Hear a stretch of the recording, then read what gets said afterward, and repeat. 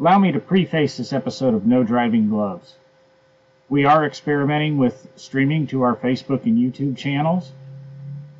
This was the first attempt that we actually streamed live with no buffers, no editing, no time delays.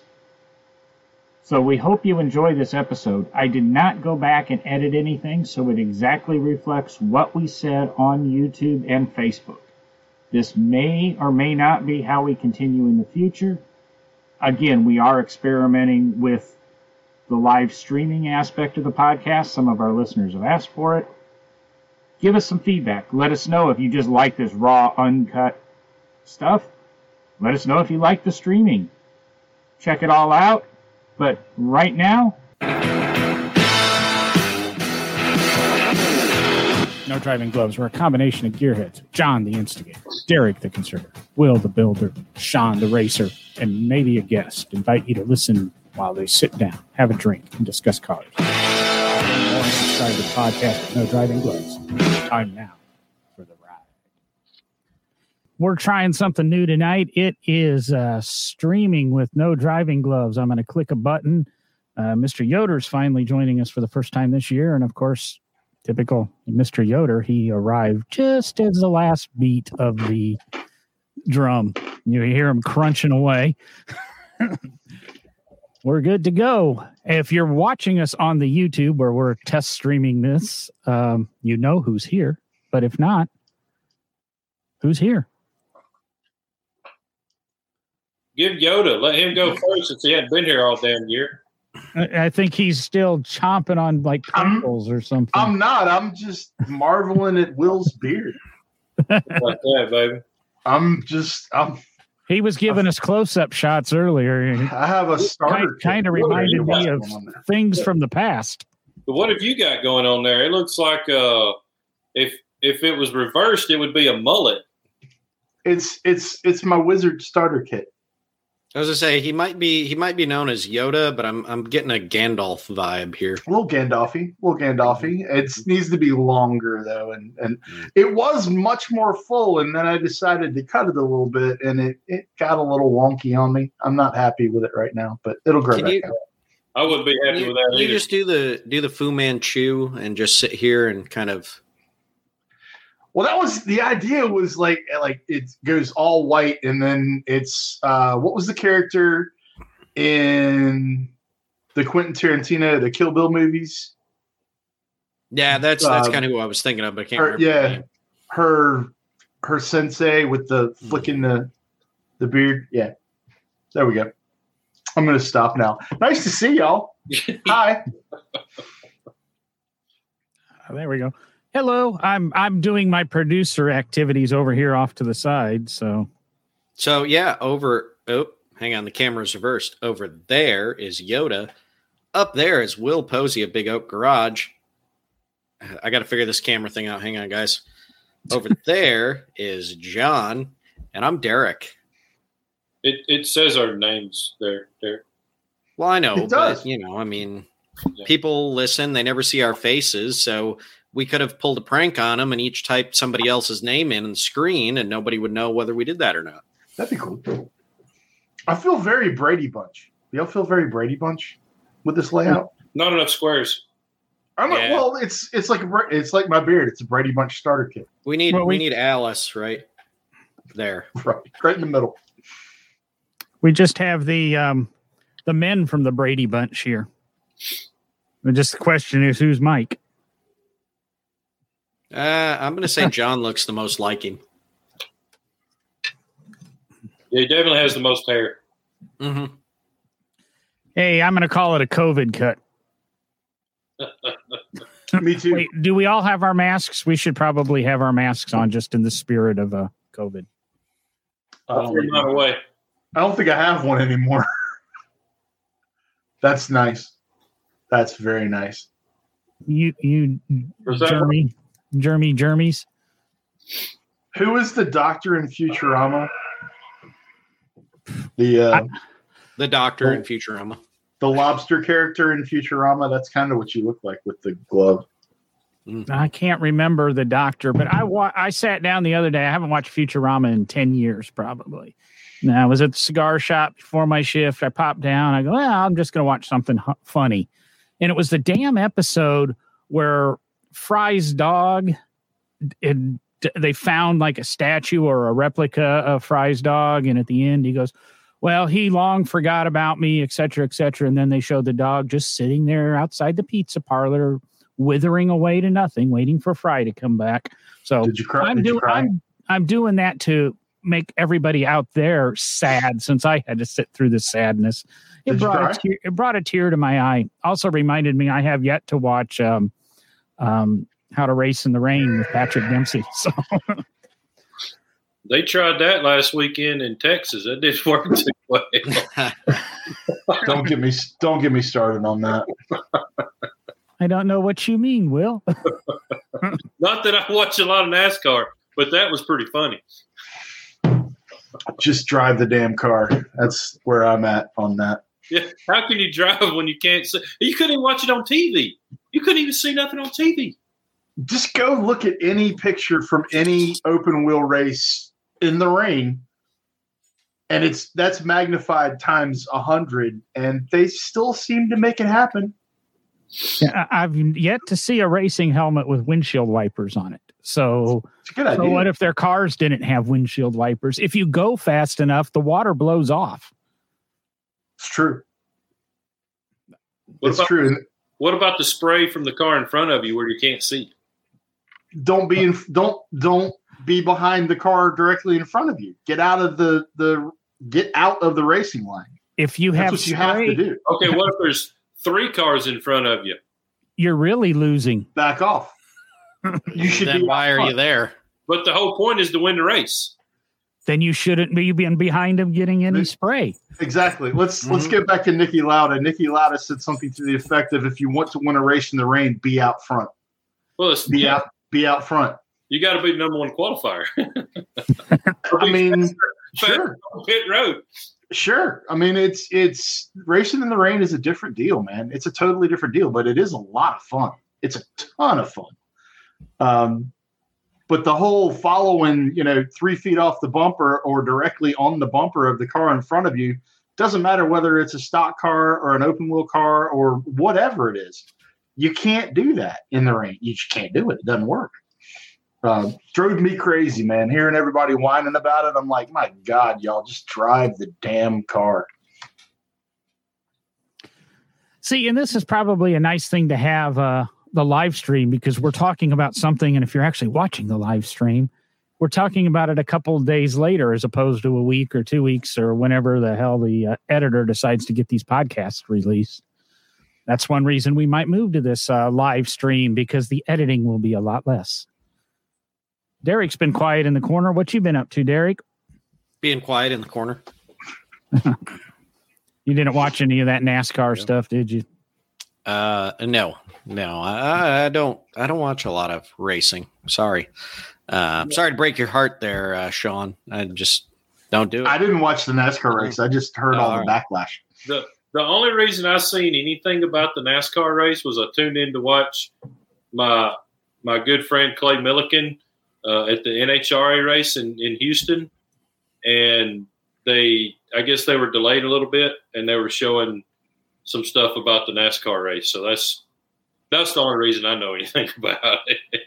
I talked about Clay yesterday at the cigar shop because we got talking about there was drag racing on, and they were spouting all kinds of false information, like they run 1,320 feet in a quarter mile, and I no, they don't run a quarter mile anymore. And how much does it cost? What do you think that costs? Is it $5,000 or $6,000 a run for Top Fuel?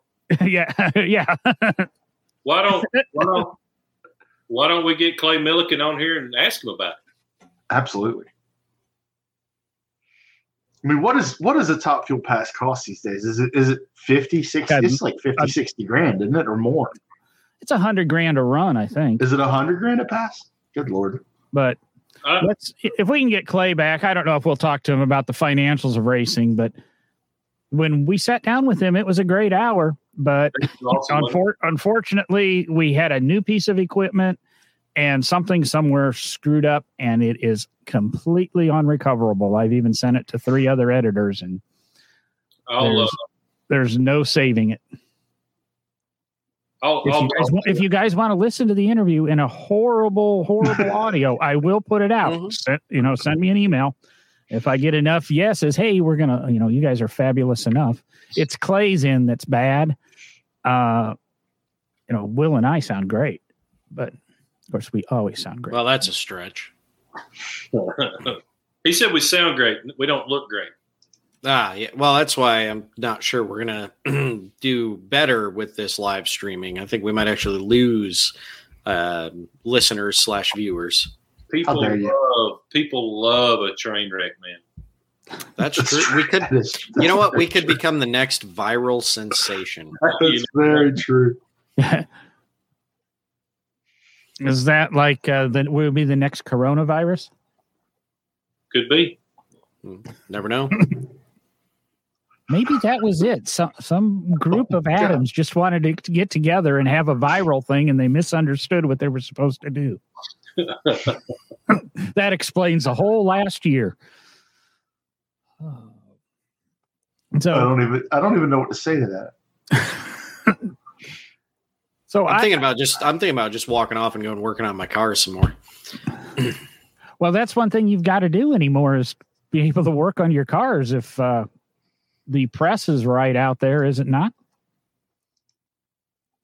I've been in the market for something recently, and I went by the local Ford dealer because we all know I love Fords, and the Apple CarPlay seems to work properly with podcasts and Waze and everything. But they had like 8 pickup trucks on the lot. And this is a dealer that normally has like 80 pickup trucks on the lot. And, well, I don't know if I'm in the market for a pickup truck. I need something that tows more than a Ford Fusion. No. Has more towing capacity than a Ford Fusion. And somebody's telling me that there's a whole bunch of F-250s sitting at some stadium in Kentucky that will be shipped to the dealers to have ECUs installed at the dealers. Mm-hmm. Have any of you guys noticed or heard, or you all just been into your crypto? I've been looking and finally found something. But yeah, it's the car market, new or used, is weird right now. Weird in a way that I have never. And I have any of y'all seen? I don't remember anything like this ever happening before. Inventories on new car lots right now. There's we just bought a Pacifica. We bought a pre-owned Pacifica, and it took months to find that. And I kind of stopped looking 3 or 4 times. And every once in a while, I just pop into Auto Tempest or a couple other sites and look around. And last week, one just happened to pop up, and I was like, "Oh, holy crap, that might actually work." But even because of this chip thing, and because the new car inventories are so low, the used car pricing has gone through the roof, and it helped on our trade-in exponentially.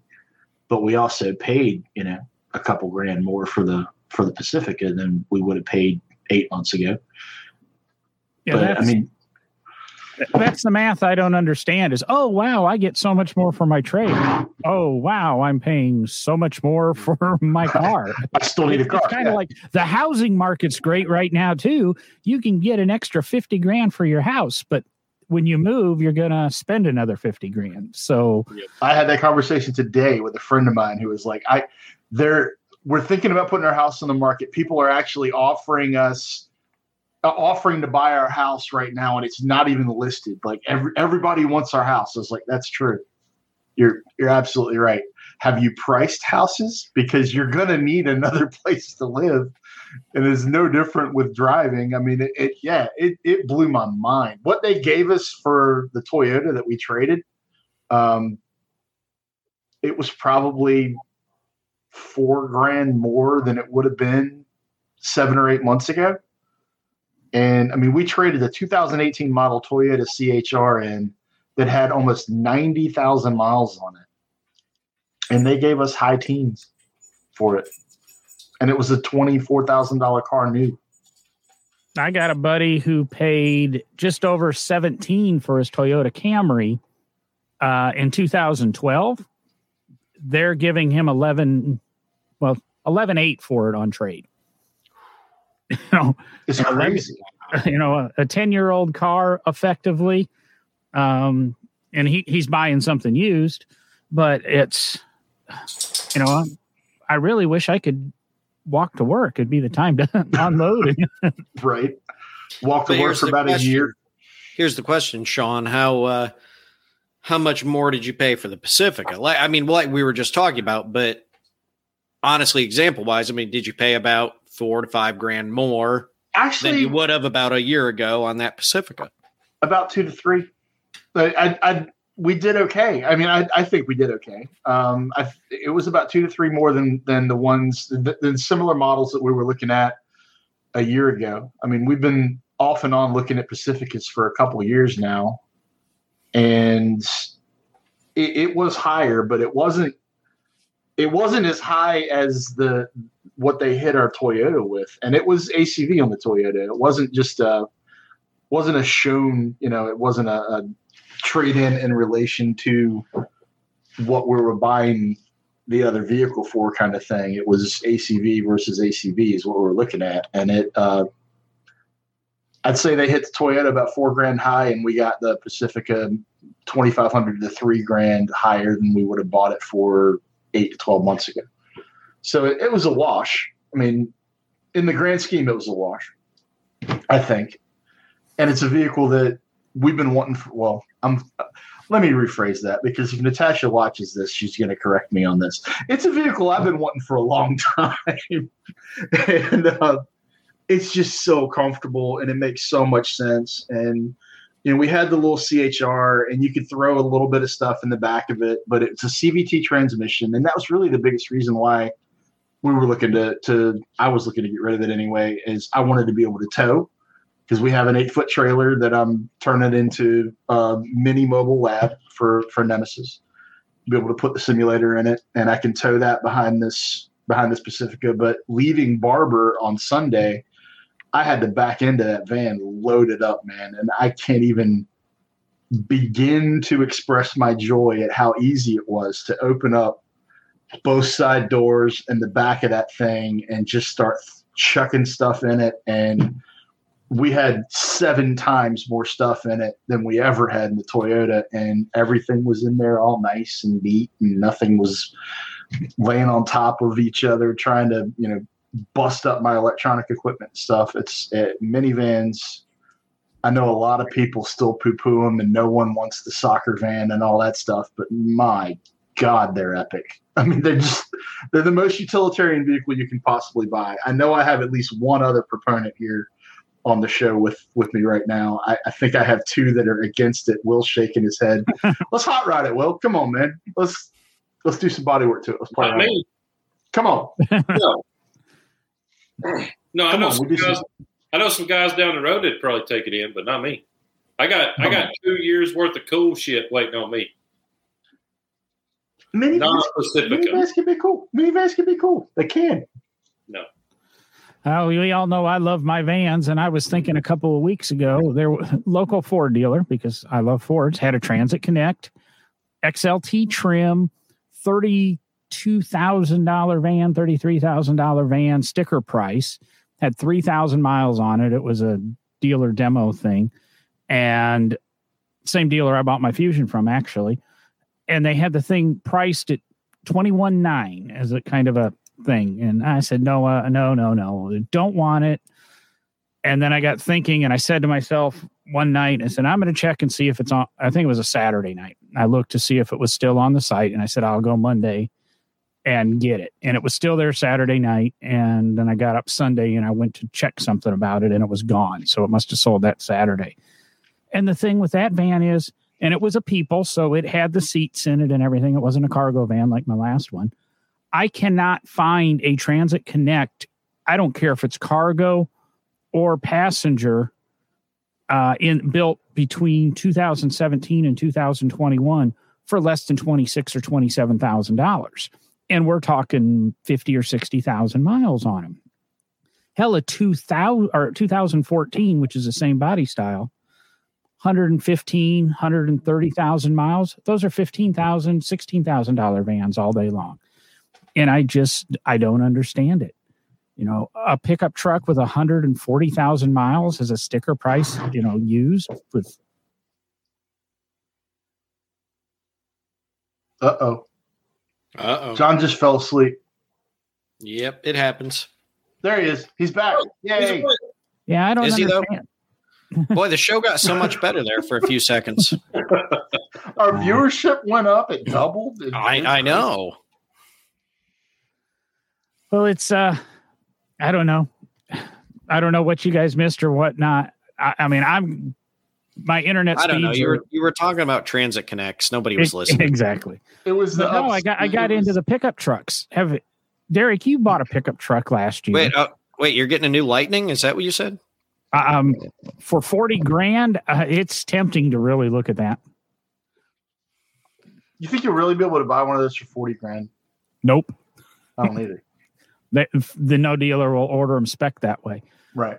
But I mean, damn, the thing will run your house for 3 days if you use it as a generator. I mean, I loved the whole thing about the Lightning a few days ago, and I think I've mentioned once or twice I like the new Hummer. Those are electric vehicles that are going to change, I think, the landscape and the thought process of electric vehicles.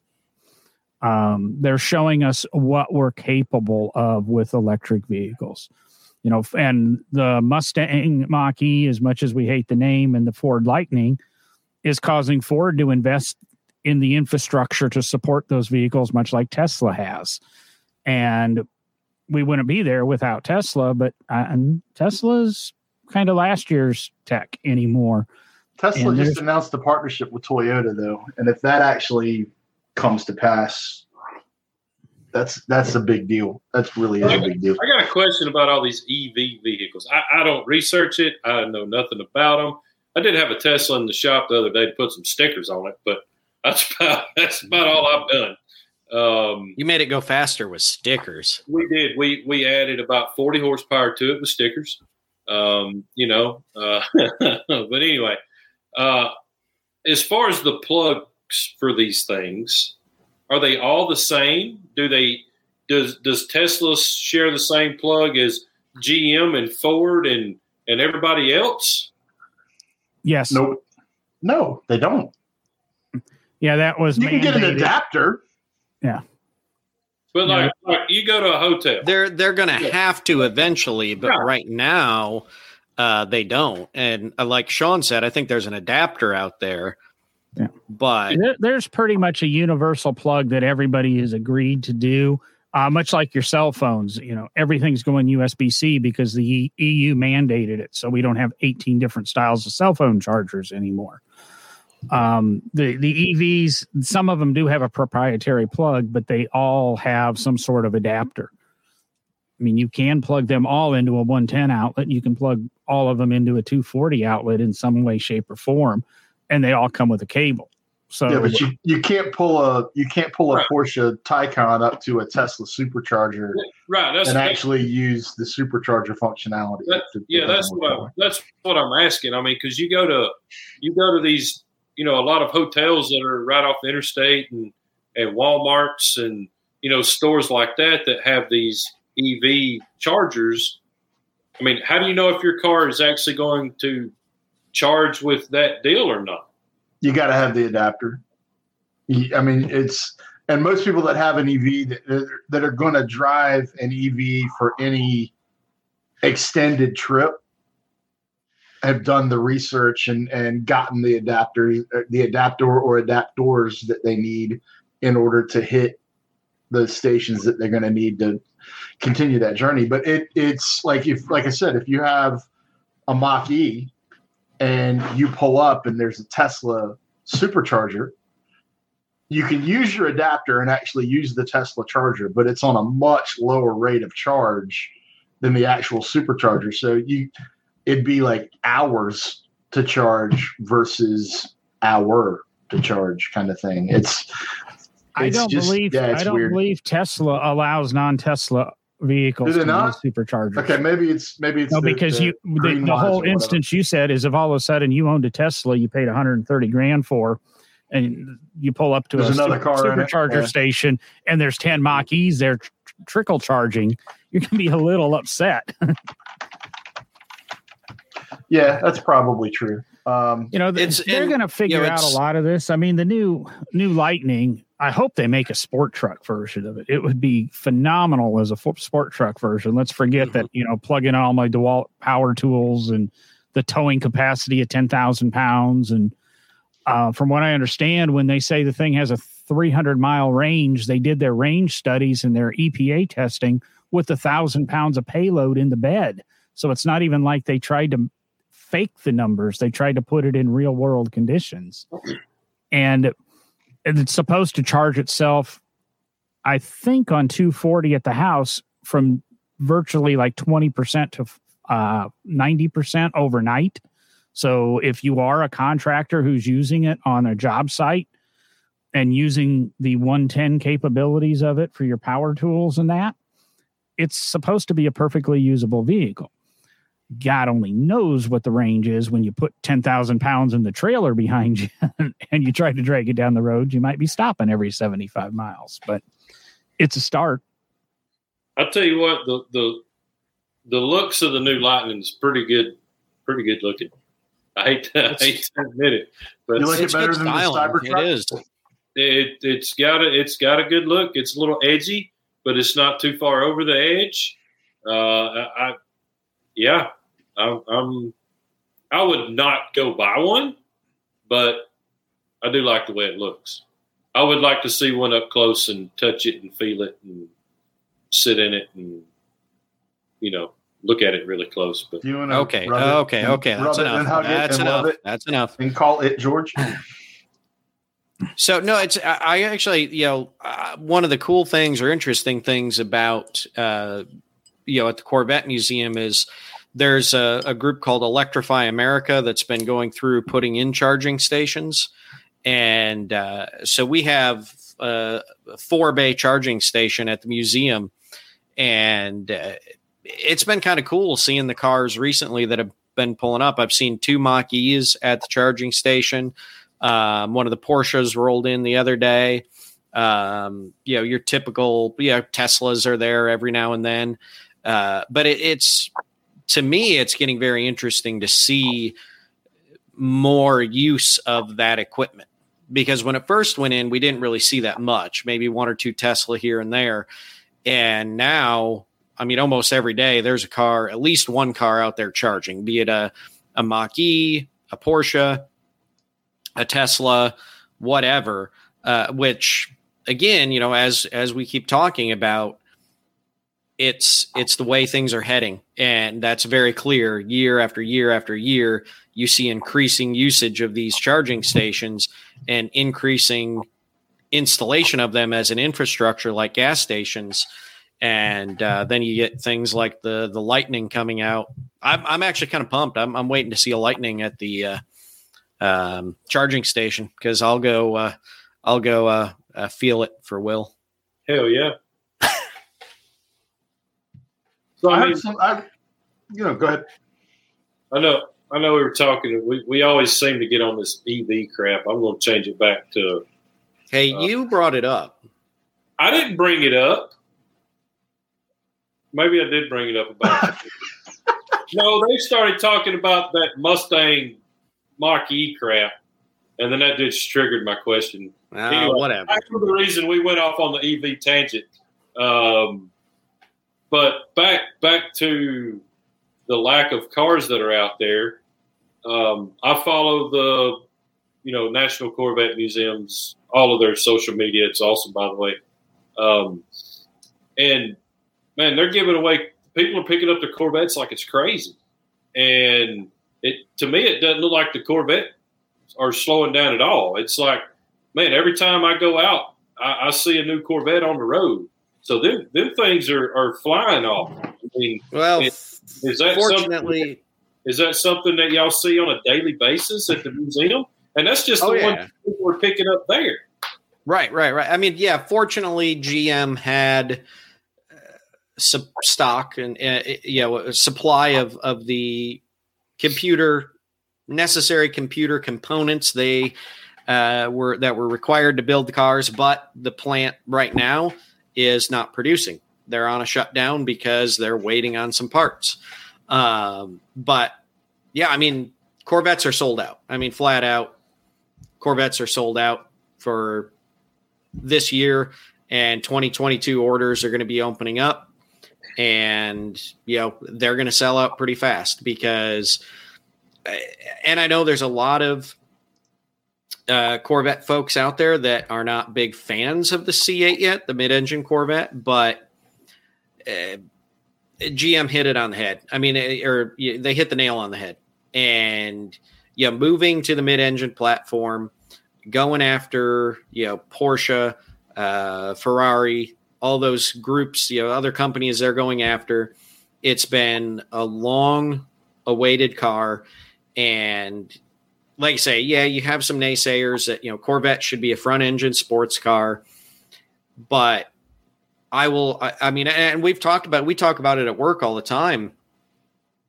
The changing demographic that we see picking up the C8 Corvette at the museum is incredible. I mean, you'll walk out there one day and we have typically 8 Corvettes lining the front boulevard there where you walk in the main entrance, and they're all there that day for delivery to their new owner.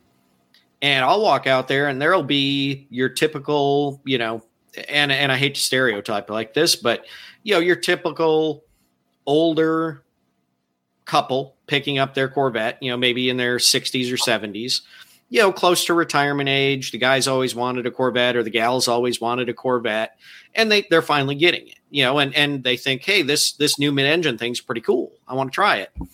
And then the car right across the boulevard from them is, and I don't know how they're doing it because evidently I've done something wrong in my life, but some like 27-year-old guy and his fiance or wife picking up their brand new C8 Corvette that looks almost identical to the one that the guy that's in his 70s is getting.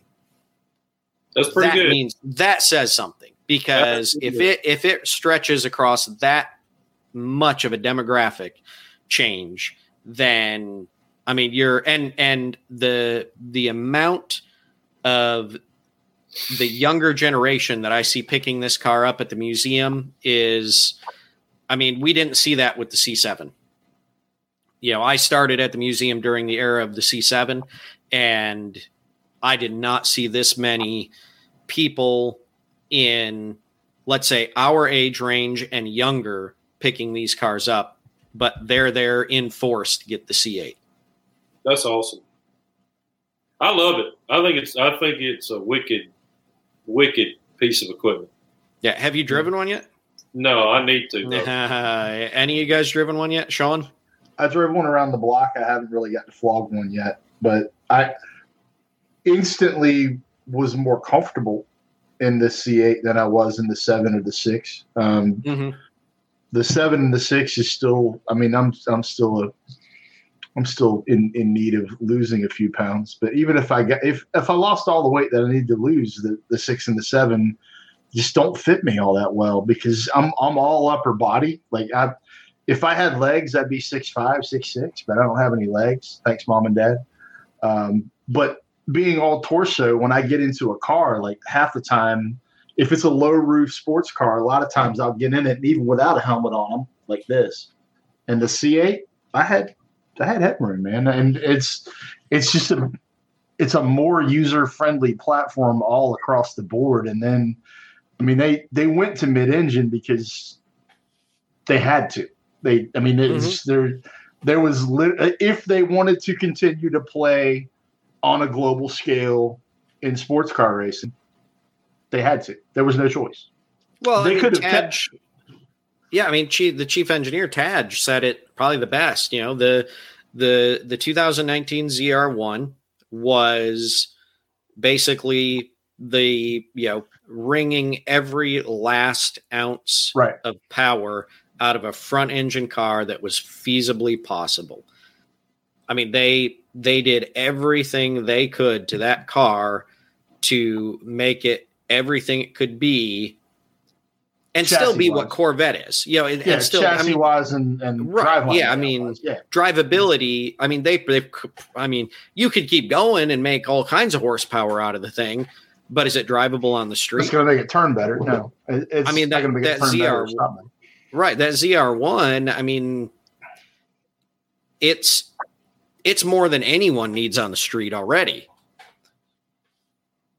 I mean, the same could be said for the Z06. The Z06 is an absolute monster. Yeah. In C5, 5, 6, or 7 trim, the Z06 is an absolute monster. But having said that, none of them can handle or go around a road course as quick as a base 8th generation. Like it's undeniable what the mid-engine layout does.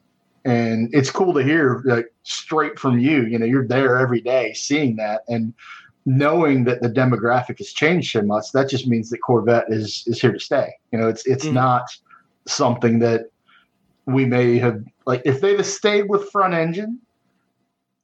I don't know whether we had another 10 years of Corvette. I really don't. But now it's how long do you want to build them kind of thing. And I still can't believe it, Corvette. I know John and I have had this conversation. I think the four of us have had this conversation at some point. I can't believe Corvette isn't sort of its own performance brand under the GM umbrella with multiple models. Because I can still see, like, I can see the want for a front engine car in that lineup. And I think they'd still sell. And I don't think it would really take from the mid-engine sales. I don't know. I could be completely wrong, but I could see Corvette being the high-performance arm of GM, just like, you know, V is for Cadillac or AMG is for Mercedes, or, you know, insert high-performance badge here. But I'm shocked that they didn't go with a multi-model approach and actually come up with a standalone Corvette showroom format kind of thing. Who am I? It's been talked about for years because in the book, All Corvettes Are Red, which the gentleman who wrote it followed the design of the C5. They tossed it around, but, you know, I guess they kind of did it once with the XLR Cadillac. That was the retractable hardtop Corvette. That was a cool car. It was a cool car. It was a neat. It was a neat design exercise. So, what do you guys think of that new Ford Lightning? They're bringing it out of the GM world again. Does it really matter? I mean, when are you going to be able to buy one? If they can't have the electronics for an F-250 or an F-150, when are they going to be able to make a totally electric Lightning? I mean, how many chipboards does an EV need? That's the new question. I mean, wow. Do you like how I just got that right back to a whole different brand and electric vehicles? Yeah. It didn't take much. Did you? No. We commented on it. Is there such a thing as an EV Zamboni? Just because I haven't been here in a while and I don't know whether y'all we've been there. Just be quiet, Yoda. Yeah. You need to listen to the episodes. The Zamboni stuff was retired. Just got brought back. We hung the Zamboni's jersey in the rafters. It's retired. It's over. Can't even talk about it anymore. There's always room for Zamboni Simulator. Derek's favorite game. That came up in conversation with somebody the other day, unfortunately. But Will's point's very valid. You know, Tesla's finally getting affected by the only company that's not affected by this chip shortage is Apple, but they have, you know, their chips are custom built. And their M1 chip is, you know, very proprietary for them. I think everybody else in the world's universal. But I heard rumors, I haven't confirmed, that if you go out and you buy a new Chrysler product right now, and what's the other brand? I can't remember. They're only giving you one key with it because they don't have enough microchips to provide two keys. You know, and if I don't see how we get to this level. Is that there's plenty of sand in the world. I do understand it's a specific sand, but how do we get here? I mean, is it all a derivative of COVID? A lot of it is, I think. You got to remember factories had to shut down because of COVID. People weren't going in and making these things. Supply chains have been interrupted. I mean, it's a lot of factors. I mean, the problem is we put computers in cars. If we'd go back to not having computers in cars, and we'd be doing better. But the robots to build those non-computerized cars wouldn't work. I think it's just more of an excuse than anything. I mean, just get the crap, make it. You can make a whole car, but you can't make a chip. I mean, come on, guys. Really? And okay, but here's the thing too. Like, let's just look at this situation and think about it. And now, we're building all these cars with, computers and chips and all this stuff in them. And I have this conversation regularly, and I think we've probably even had it on the show in the past. But for those of us that collect cars or are involved in the museum world with cars, 10, 15 years, 20 years from now, whenever it is, your computer chips go bad in one of the cars in your collection, and they're only producing computer chips for the current model electric vehicles that are coming out, and nobody's making the computer chips for 2020 C8 Corvette or whatever it be. What are you going to do? Well, you're not going to have used cars anymore because they're not going to run. I don't even understand what this chip thing is. Well, see, there's these little things called computer chips. They're very, very small. I know, and they go in, and it takes a computer chip to run your car. I totally understand that. But you can get in there with a laptop, plug up to it, and change the ECM however you want it. I mean, you open up an ECM, I don't see chips. It's more like a hard drive. Right, but they're all embedded in that, and if they're not there, it doesn't run. I think it's ludicrous. I mean, we've got a car in the shop right now that it's an old car, pre-64, that's got 4 or 5 computers in it that we program to run whatever we want to run, like a programmable body control module, an ECU that runs the whole engine, transmission, one that runs the gauges. I mean, at Big Oak Garage, we're not having a problem with chips. No. Each one of those things that you're programming with the laptop is built from chips. And you have those, but for some reason, the key chips that we need to make computers and cell phones and cars and refrigerators and have all dried up. But right. So here, before the show, I'm looking for memory for my new computer, and there's billions and billions and billions of it seems. And you can buy a processor for your computer if you wanted to build your own. Hey, I got a chip right here. What's it worth? Not as much as a sheet of plywood. I've got some of that too.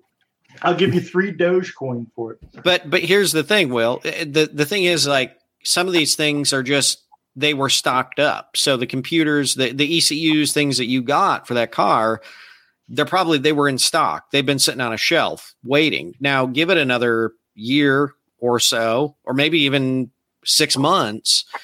And after other hot rod shops buy up all the stock of those, see if you're going to be able to get them for the next project, because you're probably not going to be able to, because the company is not going to be able to make them. Wow. Just make the damn thing. Whoever makes the chips can't make the chips. But I mean, it's across the board, and I'm kind of in Will's boat a little bit. I'm tired of the COVID excuse. I mean, I don't want to get too political, but unemployment in Alabama is like 3.2%, which is extremely low. So it's not that people aren't going back to work. We always run 3% unemployment. It's the people are there, the laborers are there. Derek's got a valid point that the supply chains are there, but just because one, boat decides to draw a penis in the ocean and then gets stuck in the canal, that shouldn't affect the whole world. Wow. You really took that somewhere, didn't you? Well, that's actually somehow something tells me that was intentional because he actually did that. If you go and watch his GPS coordinates, and then he entered the canal and somehow decided to parallel park and block all lanes of traffic. And yeah, that backed up everything for a while, but don't we catch up at some point, or are we going to be behind for 20 years because we can't get these boats unloaded? It was a perfect storm of so many things that led up to it, though. And then there was a fire in one of the Japanese chip factories, a large scale factory. I mean, we're talking about a tens of billions of dollars factory that had a large fire.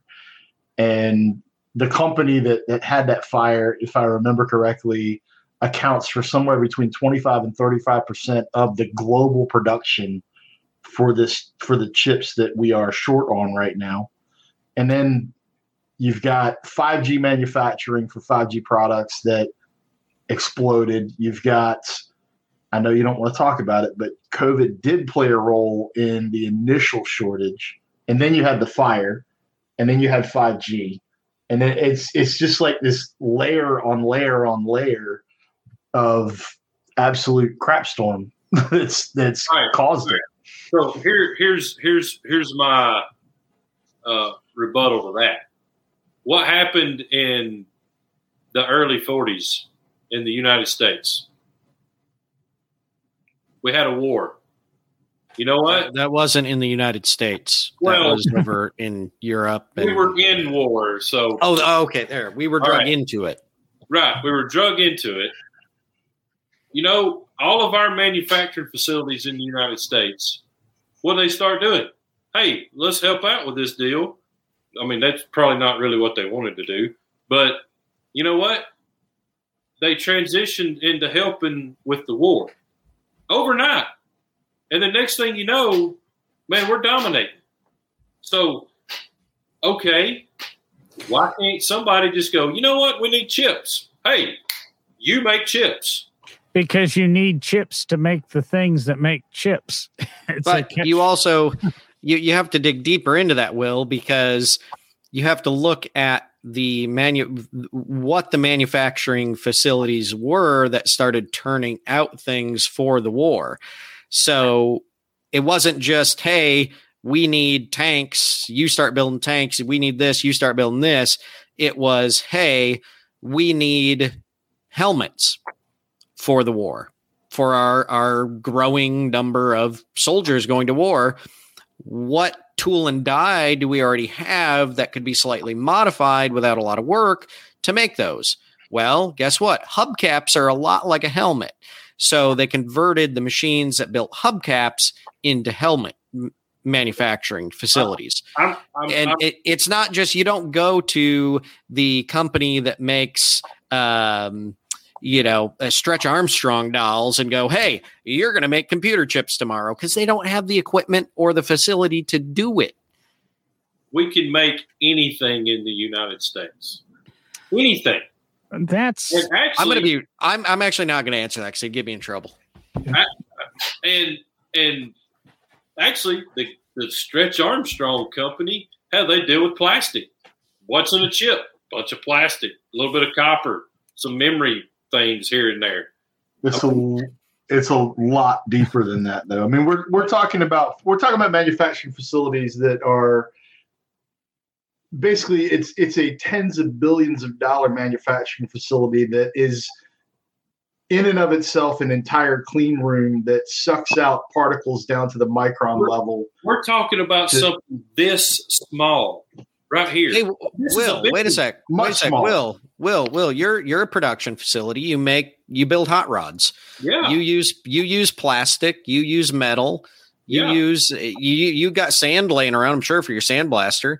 Yeah. Why don't you start making microchips tomorrow? Hey, if I could figure it out, I would. Well, figure it out. That's what you're saying that we should do. Let's do it. I'm all for it.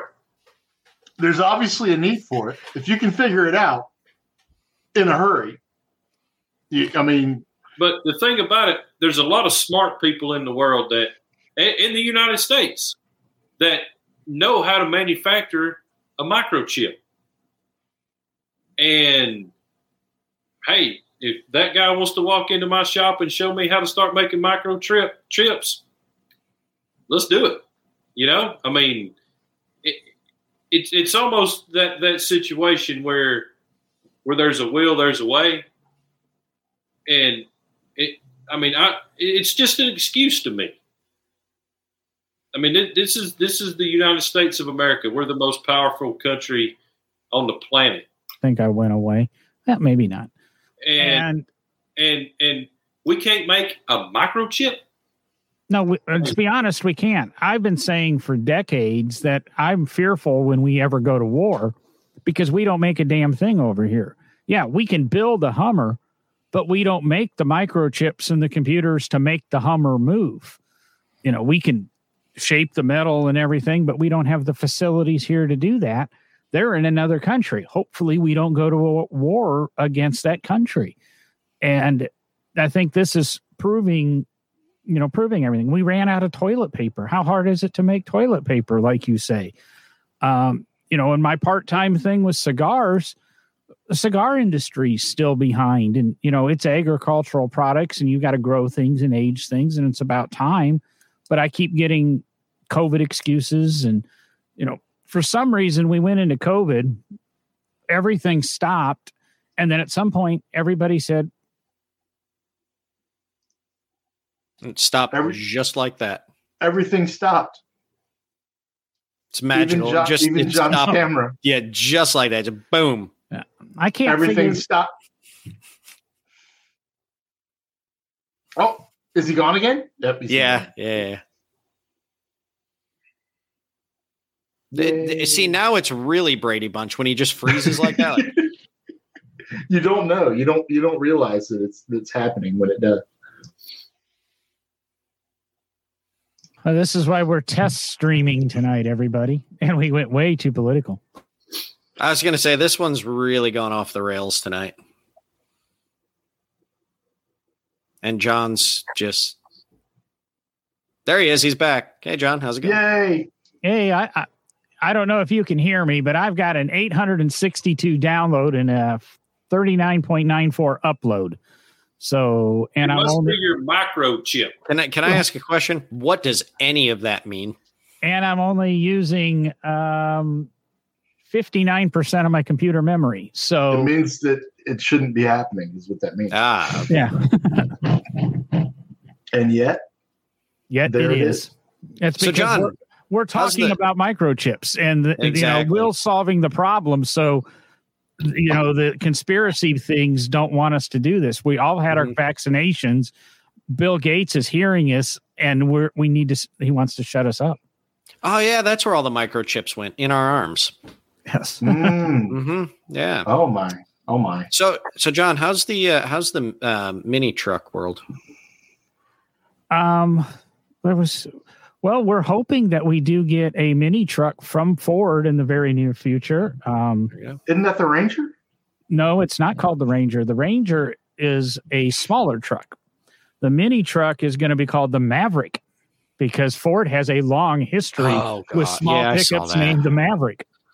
Not the Ranchero, but the Maverick. I think that one's worse than the Mach-E. I really do. It is.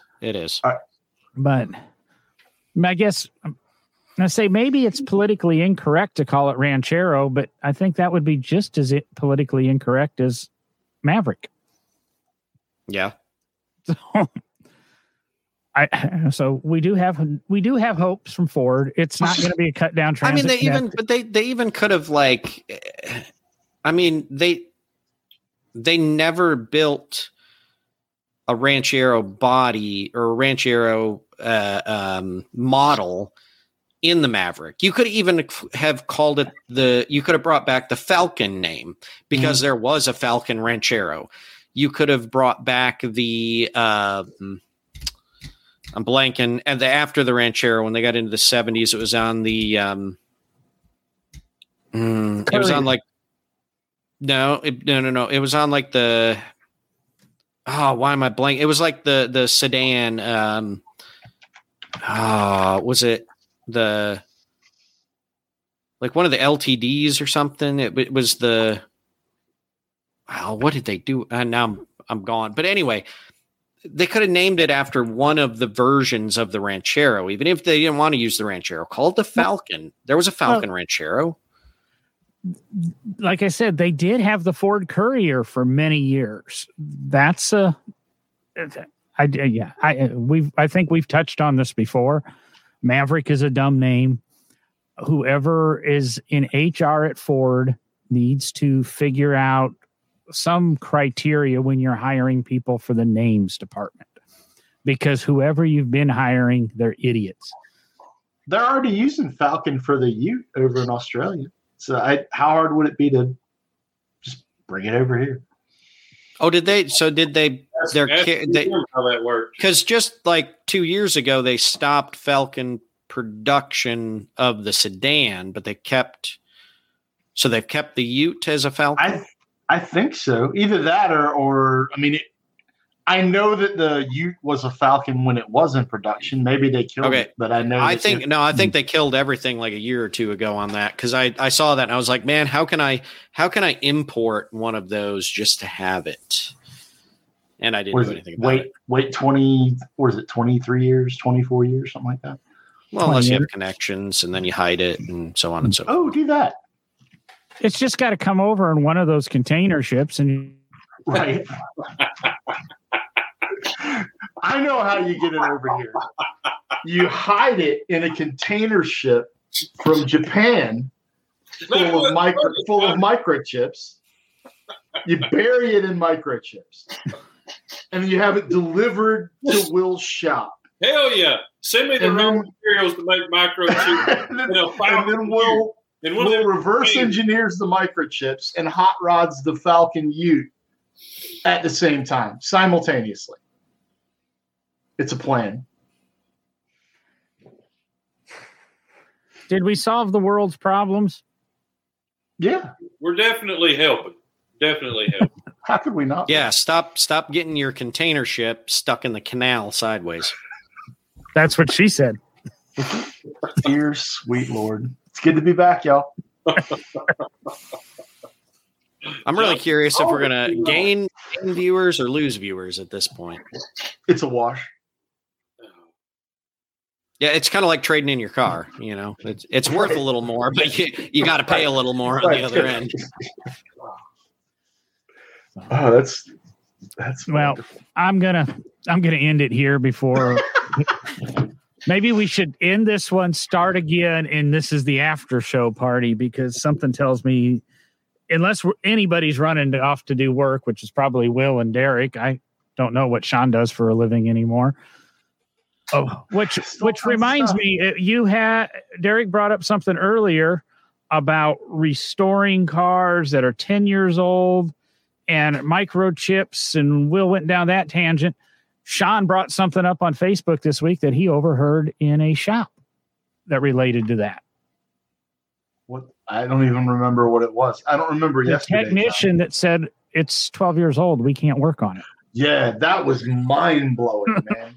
That was absolutely. I'd never heard a shop say that before, and then evidently, it's a thing. Like, I have friends who own shops, and they chimed in, and they were like, "Yeah, it's a liability issue. It's we get a 150,000 mile, 180,000 mile, 10-year-old, 12-year-old, 14-year-old vehicle that comes in, and especially it seems to be more actual like Ford dealer, Chevy dealer, Mercedes dealer type thing, not necessarily the third party shop. But a lot of folks chimed in, and they were like the actual dealers for the OEs don't want to touch the older cars at all. Well, but it's even worse than that, because not only are they not touching the older cars, the tier one automotive manufacturers, Chevrolet, the big guys, the ones you're talking about. If you take even a new car in, the only things they're allowed to do are plug it into the computer, and what the computer says is wrong, that's what they fix. The technicians can't use common diagnostic knowledge. I had an issue with my Silverado, took it into a Chevy dealership. They called me back. They were like, well, you got a dead cell in the battery. I'm like, guy, no, that's not what it is. Like, I know that's not what it is, because it will start every now and then and not start other times. And you can hear the solenoid click in the starter. That tells you it's something beyond the solenoid, like a faulty starter. Just, common kind of diagnostic process, right? But the computer doesn't say that. The computer says it's a dead cell in the battery. We have to replace it. So they replace the battery and then keep it at the dealership and keep going out about every half hour to start it, shut it off. And like the fourth or fifth time they went out and wouldn't start. So they brought it back in, ran more tests, and found with a good battery, but they just went further in the testing and found out it was a faulty starter. So they replaced the starter. You guys could have saved how many hours of your technician's time and the cost of the battery going in and out of my truck, and just replace the starter by common diagnostics. Like, does that diagnostic time then get passed off to is like, if it's under warranty, that gets passed back to the manufacturer. If it was yours, that, like, if it was out of warranty, you'd have to pay for that extra diagnostic time, even though common sense tells that technician just replace the starter. But now you're going to have to. Well, pay I think it depends. I think it depends on who you are, because if it was not under warranty and it was me, I wouldn't be paying, because I'd stand there and say, no, you messed up. You're eating it. So is it really that's what they have to do? I think people are they just not really mechanics anymore? Because no, I've asked a number, and you got to remember, my dad worked in dealerships for years, and he's gone back and asked the guys he knows, and it is coming down from the top that it's liability. You cannot do anything beyond what the equipment says, because if you do and it's wrong, they can sue us. Yeah, this dealership, I mean, I'm paraphrasing, but the gist of what they said was, our diagnostic equipment will not work on a 12-year-old vehicle. And I just can't believe that that's true. Like, Chevrolet at their dealerships, according to this dealer, doesn't have a diagnostic tool that they can plug into a 12-year-old 2009 model ECU and pull codes. There's no way that's true. There's no way that's true. I'll tell you something that's pretty quick. I know John's ready to roll. In the neighboring town that I live in, there's a couple of dealerships that are across the street from each other, owned by the same, parent company, two different, brand new car dealerships. They have to share a scanner, a singular scanner, one scanner that they have. How many techs? I don't know how many techs, but I mean, these are full-blown new dealerships, and they share a scanner back and forth because they don't want to pay each one. They don't want to have to pay for each shop to have a scanner and have the updates and everything else. I mean, I wonder what that wonder what that yearly subscription is for the updates and all the TSBs and all that good stuff these days. It's $1,500, $2,000. That's all it is. Yeah. I figure. I mean, a manufacturer scanner is what, $10,000? This is not a manufacturer scanner. It is an aftermarket scanner. Okay. Like a Mac or something like that. You know, but yeah, they share a scanner. So that just tells you what these new car dealerships are wanting to do. Let me go ahead and tie it all together, Will. They share a scanner because there's not enough microchips to build more. No, this was I was told this before the whole microchip shortage. It's called a bean counter being a hole. That's unbelievable. Is what it is. So anyway. Craziness. Are you happy with that? Wrap it up, John. All right, John, do you want to wrap this up? No, you're itching at you're chomping at the bit here. No, I just don't know when I can talk anymore because according to all my things, you guys should hear me all the time. It's all of your connections that are bad. I don't know if I'd call our connections bad, but maybe they're planned to be bad. Well, I was going to say there is. Oh, what's that, John? You locked up. I'm sorry. What? No. I know there is a certain European manufacturer that to buy their scanner is in the upper 5 figures and the updates is in the mid 5 figures yearly. So it's not cheap. And then that's if you're not a dealer affiliate or something, because I believe they end up washing it when you're a dealer. I think the dealer writes a check and somehow you get it in kickbacks, but it's, I don't know.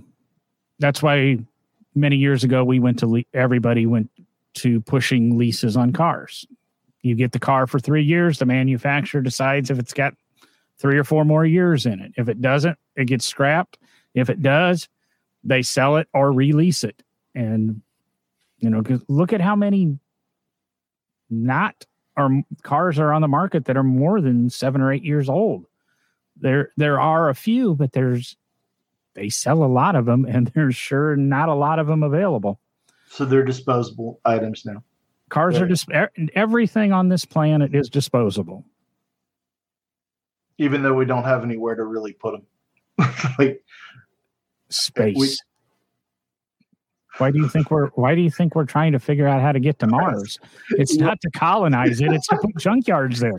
Pick apart will be on Mars. Elon put his Tesla on the rocket to test the jettisoning of worn out 6-year-old vehicles from the planet's surface. That's perfect. Man, all I can say is like 50, 60 years from now or so, like our kids or our grandkids, whenever it is, that is going to be the most epic college road trip.